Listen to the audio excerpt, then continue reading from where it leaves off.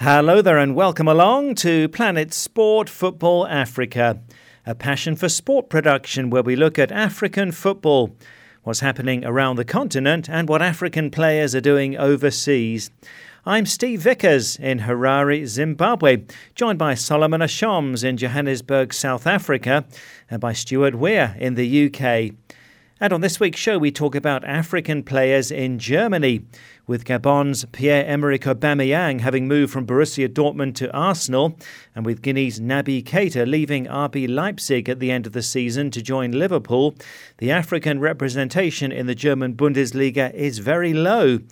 We find out why. So it just shows that the youth development, we're trying very, very hard and with a very, very good structure to develop our own players. And unfortunately, that means that we don't have to take lots of young players anymore from Africa or from Brazil. Also, Arsene Wenger's woes continue in England. And with the Uefa Champions League round of 16 at the halfway stage, Stuart gives his analysis. I think the surprising thing is that probably 3 ties are already over. Liverpool went to Porto and won 5-0 in Portugal. Well, that's coming later, but let's start with the CAF Super Cup, where Champions League winners Wydad Casablanca of Morocco beat Confederation Cup winners TP Mazembe of the DRC 1-0 in Casablanca last weekend. The goal came late from a free kick, and it was a historic game as the video assistant referee system was used for the first time in Africa. The Zambian referee Gianni Sikazwe used the video assistant referee after initially awarding a penalty to Wydad, only to change his mind after watching replays of the incident and deciding that a player dived. Well, that's an impressive result, isn't it, Solomon, for Wydad Casablanca to beat the giants TP Mazembe to add to their Champions League title, and with Morocco having won the CHAN, the African Nations Championship, last month. Steve, watching that game, it was definitely a good game of football for me to watch. Just how much balance the team played and how technically gifted the players are, and they're also their style of play. But congratulations to Wydad Casablanca for winning the CAF Super Cup. And against a very strong TP Mazembe side who has won the CAF Champions League 5 times. They've also won the CAF Super Cup 3 times. It was a great game of football, and it was also good to see how and why Morocco actually won the CHAN, and also to see why Morocco is going to the World Cup in Russia. And I believe, Steve, if you have a strong league, if you have a league that is well organized and well supported like the Moroccan league, they've been consistent over the years. And I think Morocco is definitely, for the next 5 years, we're going to see Morocco, a club from Morocco, a permanent fixture. And also when it comes to the AFCON and also CHAN, we're definitely going to see Morocco there, always in the top 5 because the league is doing well. So congratulations to them against TP Mazembe, which for me, this is the best Africa football club in the last 20 years. Yes, a really good performance from Wydad Casablanca to beat TP Mazembe. We'll indeed look out for Morocco in continental competitions over the next few years. Thanks, Solomon. Well, now we go to African players in Germany, with Gabon's Pierre Emerick Aubameyang moving from Borussia Dortmund to Arsenal, and with Guinea's Naby Keita leaving RB Leipzig at the end of the season to go to Liverpool. The African representation in the Bundesliga is very low. Going back in time, Ghana striker Tony Yeboah was at Eintracht Frankfurt in the 90s, the same time that Nigeria legend JJ Okocha was there. There was Ghana defender Sami Kufuor at Bayern Munich, playing for 12 seasons from 1993 onwards. Well, right now, Nigeria's Victor Osimhen is at Wolfsburg. His compatriot Leo Balogun is at Mainz, although Balogun grew up in Germany anyway. The Gambia's Ousmane Mane is playing for the reserves at Werder Bremen, while Bakary Jatta is getting some game time with Hamburg. But not many Africans featuring there in Germany, and it looks like it's going to be increasingly harder for African players to make it in Germany. In this interview from our archive from the end of 2016, Oluwashina Okeleji spoke to Lutz Pfannerstiel. He's the Director of International Relations and Scouting at German club Hoffenheim. He played as a goalkeeper on all 6 continents and coached in Namibia. At Hoffenheim, Van der Steel has scouted African players such as Nigeria's Chinedu Obasi, Senegal's Demba Ba, Zimbabwe's Knowledge Musona and the Ghanaian Isaac Vosa. Oluwashina first asked Van der Steel what exactly European scouts are looking out for in African players. Well, in the past, obviously, African players were always had big impacts in Europe, not just in Germany, but also in England, in Austria, in Belgium, in France. Anyway, so that there is unbelievable talent. Looking at the past world-class players Africa produced, it's just normal that this is one of the continents where I would call it the raw talent, the raw diamonds are basically still around, especially in West Africa. And so I think it's a duty for every club in Europe to at least have a look what possibilities, what talents, what options are at the moment at certain age groups in Africa. And that's why I think not just me, many other clubs are basically keeping the tracks on African players and at least getting an overview what at the moment is on the market. And talking often, we recall some notable African names that have gone through that club. Demba Ba, for instance, Chinedu Obasi, and of course Knowledge Musona. Tell me, what sort of memories do Germans have about these three players? You forgot also Isaac Vosa. The Ghanaian one. Yeah. So I mean Isaac and Demba Ba as well as Obasi, they were part of the Hoffenheim team.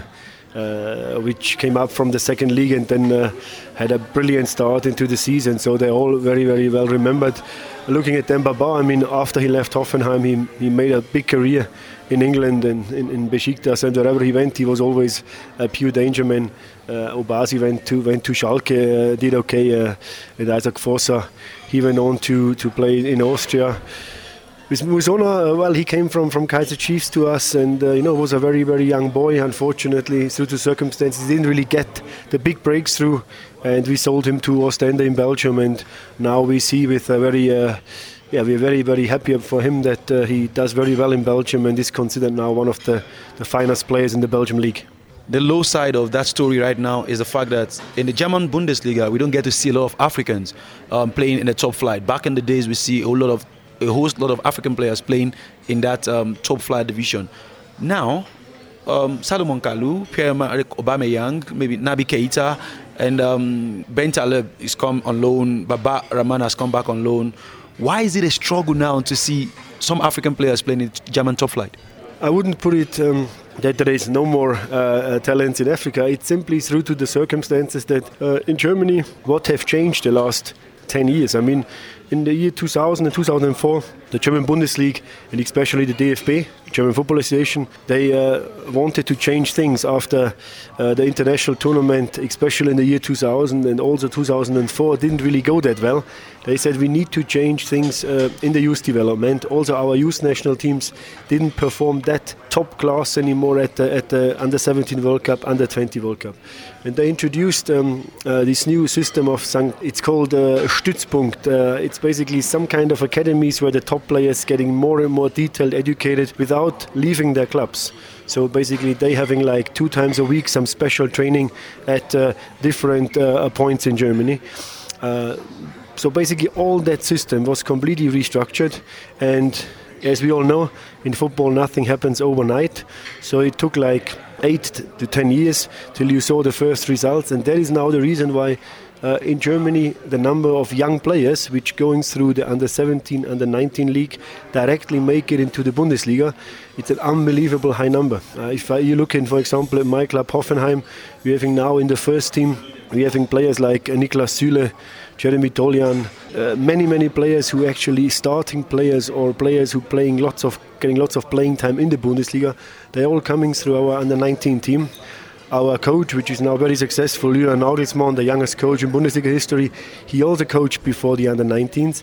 So it just shows that the youth development, we're trying very, very hard and with a very, very good structure to develop our own players. And unfortunately, that means that we don't have to take lots of young players anymore from Africa or from Brazil. You could put the same example onto Brazil. There used to be many young Brazilian players or Brazilian players in the German Bundesliga. At the moment, there's not so many anymore. Like I said, nothing to do with the level of South America or Africa. It purely has to do that I will give you my example now in Hoffenheim. We're trying to develop our own players, to bring our players through the youth team, and it worked so far. So now young African players would have to double their efforts, hopefully probably go through a route to get to Europe and then dream of playing in the Bundesliga. You know, it also has to do with the rules and regulations in Germany that some people call it unfortunate. Certain passport players cannot play in the under-23s and cannot play as well in the under-19s. And that makes it very difficult, because if you bring a young African player, he cannot basically play matches, he only can train. And that is something where it's also not good for the player. And through the regulation in the European football, it's not so easy at the moment for players with other passports. That's another part. But I'm not worried about the future of African football. As you know, going to the Francophone countries like France or Belgium, you still find top-class young players. The only route maybe which is changing now, that the African players, they first will probably play in another country, like going to Norway, going to Austria, going to Belgium before they hit the Bundesliga again. But I'm not worried that there will be no more Africans in the Bundesliga. There will always be some Africans there, and I think it's very exciting to see some of the really talented African-style players playing in Central Europe, and I think that will also be in the future like that. That's Lutz Pfannerstiel, the Director of International Relations and Scouting at German club Hoffenheim, speaking to Oluwashina Okeleji there, that interview from our archives.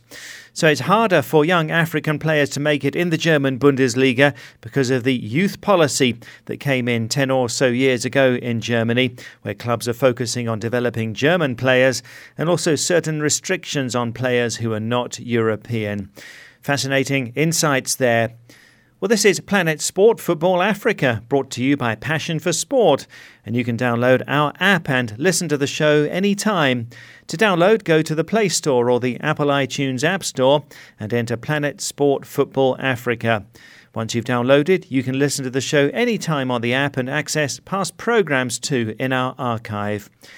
You can also listen to the show on our website, planetsportfootballafrica.com, and our Twitter handle is @PlanetSportFA. Well, next on the show, we turn to social media. And on last week's programme, we had an interview with Zimbabwe national team striker Simba Naby. He's had an up-and-down career, but he says that his faith as a follower of Jesus has helped him through the tough times as well as the good. He's now holding football tournaments with his church to share his faith with young people. So last week we asked, do you think that it's acceptable for players to use their status to promote their faith in Jesus? Well, this topic has really caught your attention, and once again we've had a big response. Thanks so much for that. To Facebook first, and Daniel Buckman in Ghana says, yes, without faith you can't please God. He's the reason for our being, and we have no shame whatsoever to hide him from others. I support this player, says Daniel.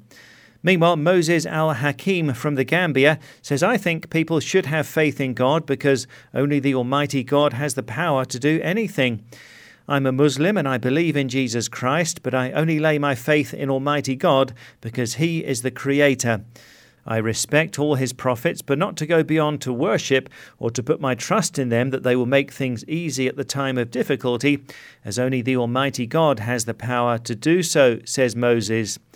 On WhatsApp, Olatunde Adeleke in the Gambia says, yes, why not? As a Christian, our talents and gifts should not only enrich ourselves, because those talents and gifts are given by God. So we should use those talents and gifts to contribute our portion into the kingdom of God. Eb Silla, also in the Gambia, doesn't agree. No, it's not acceptable for players to use their faith in Jesus, says Eb. Nothing is bigger than Almighty God. As a player, you should just work hard and ask God to help you to succeed with your footballing career.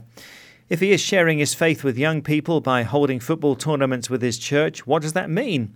Football is neither Muslim or Christian, says Eb. To Sierra Leone now, and Mohamed Chamak Kabgo says, according to Law 4, Section 5 of the International Football Association Board's Laws of the Game, no players or coaches are allowed to wear any clothing with any political, religious or personal statements. However, there are many ways we use to strengthen our faith, and besides, every one of us belongs to a faith, but each and every one of us has many different ways to glorify his or her faith, says Mohammed. Donald in Cameroon thinks it's down to the individual.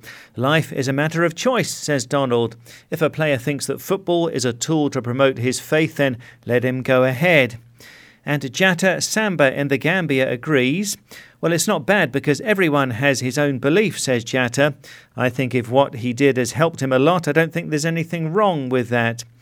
Fabrice in Cameroon also agrees, saying, I think promoting the faith of others through football is nothing bad. Christianity is shared or promoted in many different ways. Football players are models in the eyes of many young kids, and nowadays many youths do not know much about God. So I love what he's doing, says Fabrice. We cross to Côte d'Ivoire now, and Clement is very positive. Absolutely, it's a good thing that players use their status to promote their faith in Jesus, says Clement. Moreover, these players can help in forming clubs to foster good moral training, which potentially can bring dedication and commitment. Lee Cisse in the Gambia says it's definitely okay for them to promote their faith in Jesus. I don't see anything wrong with it. And Alfred Mdimba in Malawi agrees. Yes, it's acceptable because God gave us talents for his glory first, and secondly for our benefit. Barnabas Ande is in Nigeria. In my opinion, says Barnabas, it's absolutely okay for players to use their status to promote their religious faith in Jesus. No disrespect to those of other faiths, but I'm a Christian, and any player who's proud to identify with Jesus automatically has my support. I'm proud of that guy from Zimbabwe, says Barnabas. James in Uganda says, yes, it's acceptable for a player to promote his faith in Jesus because you should put God first, and without faith you won't play well. And finally, Mohammed Krubali in the Gambia says religion, politics and sport are all different to try and bring people together. It's not good to show your faith as a Christian or as a follower of Isa, I think. Only sport can bring us together, says Mohammed. Well, thanks very much for all of those views, some diverse opinions there. Solomon, what would you want to add on this?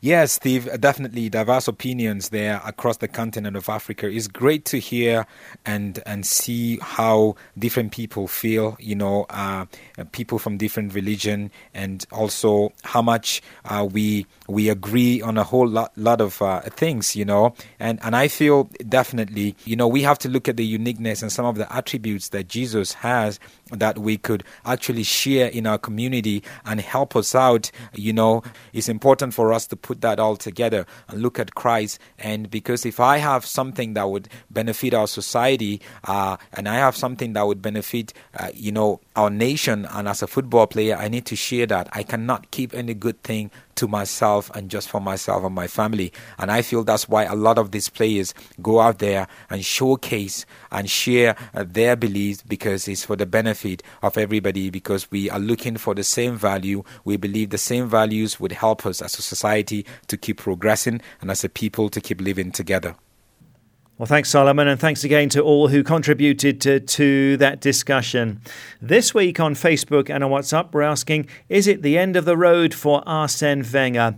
Arsenal were outclassed by Manchester City last weekend in the EFL Cup final, losing 3-0. They're out of the FA Cup and a distant fifth in the Premier League. Manager Arsene Wenger signed a 2-year contract in May of last year, so he has another year to go on that contract. But can Gunners fans still have faith in him, or is it time to step down? Give us your views on this on Facebook. Planet Sport Football Africa is our page, or send us a WhatsApp to +44 7955 232 780. That's +44 7955 232 780. More on that issue and on the English Premier League now, because we're joined by our European football expert Stuart Weir in the UK.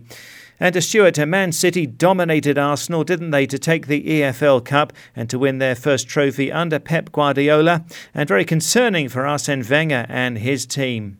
Yes, while Manchester City will certainly be pleased to win a trophy, in all honesty their sights are more firmly set on winning the Premier League title and even the Champions League. But I felt the game was a disaster for Arsenal. because not only was it their best chance of winning a trophy this year, in the end they were just outclassed by Manchester City. And interestingly, all that Arsene Wenger really said at the end of the game was that Arsenal had missed a good chance at 0-0 and that they had defended badly. Well, I think anybody who has watched Arsenal at all this season knows that they defend badly every week. And it's been a major weakness in the team that they do concede goals, and Manchester City exposed that rather cruelly. Yes, certainly. And Mohamed Salah continues with his phenomenal scoring record for Liverpool, while Manchester United had a great result against Chelsea. And it really was an excellent performance by Manchester United, who have not beaten Chelsea much over the last few years, and they actually went 1-0 behind and came back to win 2-1. And in the build-up to the game, there's a lot of criticism of Romelu Lukaku, that he never scores in the big games. Well, against Chelsea, he scored. He brought a brilliant save from Courtois to stop him getting a second goal, and he crossed for Jesse Lingard to score the winning goal. And generally, Lukaku was very busy, led the line well, and caused problems all the time. So perhaps a turning point for him. Now, that defeat, along with Tottenham and Liverpool winning, means that Chelsea drop out of the top four. And if the season were to end today, Chelsea would not be in the Champions League. And this is the team that were the dominant champions last year, and how they've fallen. And talking of Liverpool, they won 4-1 against West Ham, and Mo Salah and Sadio Mane both scored. I think, Steve, in future perhaps we should only make it a talking point if Mo Salah doesn't score, since it seems he is such a goal-scoring machine that, we're just repeating ourselves every week by saying that Mo Salah scored. But what a phenomenal buy he's been. All the things that people, including me, had reservations about how he didn't really fit in at Chelsea in his first spell in England have been completely proved wrong. And he's playing, of course, with so much confidence because of the goals he's getting. And he's playing in a Liverpool team which has such an emphasis on attack that it probably suits him down to the ground. Now, at the bottom of the table, West Brom lost 2-1 to Huddersfield, with Steve Meunier of Benin scoring one of their goals. But West Brom are in dire straits. The funny thing is that if we go back to the second week of the Premier League season, West Brom had played 2 and won 2, and you might say they were top of the table. But who would have guessed at that stage that having won 2 out of 2, they would only win 1 of their next 26 games? And they're now 6 points adrift of Stoke, and I think in real trouble. Swansea lost 4-1 to Brighton, and I think that could prove to be a very significant result. I mean, one defeat in itself doesn't get you relegated, but to lose to Brighton, fellow strugglers in the relegation battle, and by a margin of 4-1, I think that could really damage the confidence that the new manager, Carvajal, has been instilling into them. So I think it's a long, hard fight for Swansea. But above West Brom, there are still 7 clubs separated by 6 points, and the odds are that at least 2 of those 7 clubs will be relegated. So there's an awful lot still to fight for. And leaving the Premier League for a moment, in the Championship, Reading drew 3-3 with Derby County, with Modou Barrow scoring. Now, we take an interest in Modou Barrow, the Gambian player who was at Swansea, Leeds, and now at Reading. So good to see him in the goals. Steve, I have one interesting topic to mention. Pep Guardiola has got himself in a bit of trouble with the FA because he has taken to wearing a yellow ribbon in support of Catalan separatists who are in prison for trying to create an independent Catalan state separate from Spain. And the FA says, we have a policy of not allowing any political slogans to be worn. Guardiola says, I'm not backing down. You can fine me, you can ban me, but I will not take my ribbon off.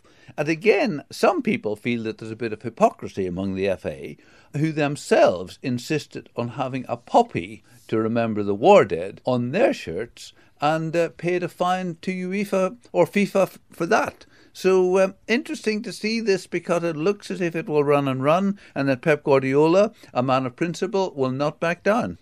Yes, it's a hot issue, that, with Guardiola's political statement.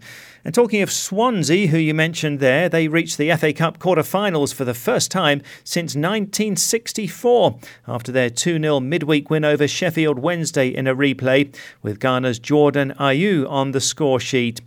And the big game in the English Premier League this weekend is on Sunday, Manchester City taking on Chelsea. And Stuart, we have 4 of the second legs of the UEFA Champions League round of 16 ties this coming week. What are your thoughts on how the ties are shaping up? Well, Steve, with all the first legs of the last 16 completed, I think the surprising thing is that probably 3 ties are already over. Liverpool went to Porto and won 5-0 in Portugal. Manchester City went to Basel in Switzerland and won 4-0. And Bayern Munich beat Besiktas of Turkey 4-0. So it's difficult to see anything but wins for Manchester City, Bayern Munich and Liverpool. And of course, it goes without saying that Mo Salah was instrumental in the Liverpool win in Porto. But now, in contrast to Liverpool and Manchester City, Jose Mourinho set up Manchester United very defensively in their game away to Seville. And he seemed very content with a 0-0 draw. In contrast to Manchester City and Liverpool going out and attacking and scoring goals, Jose set out just to defend, parking the proverbial bus.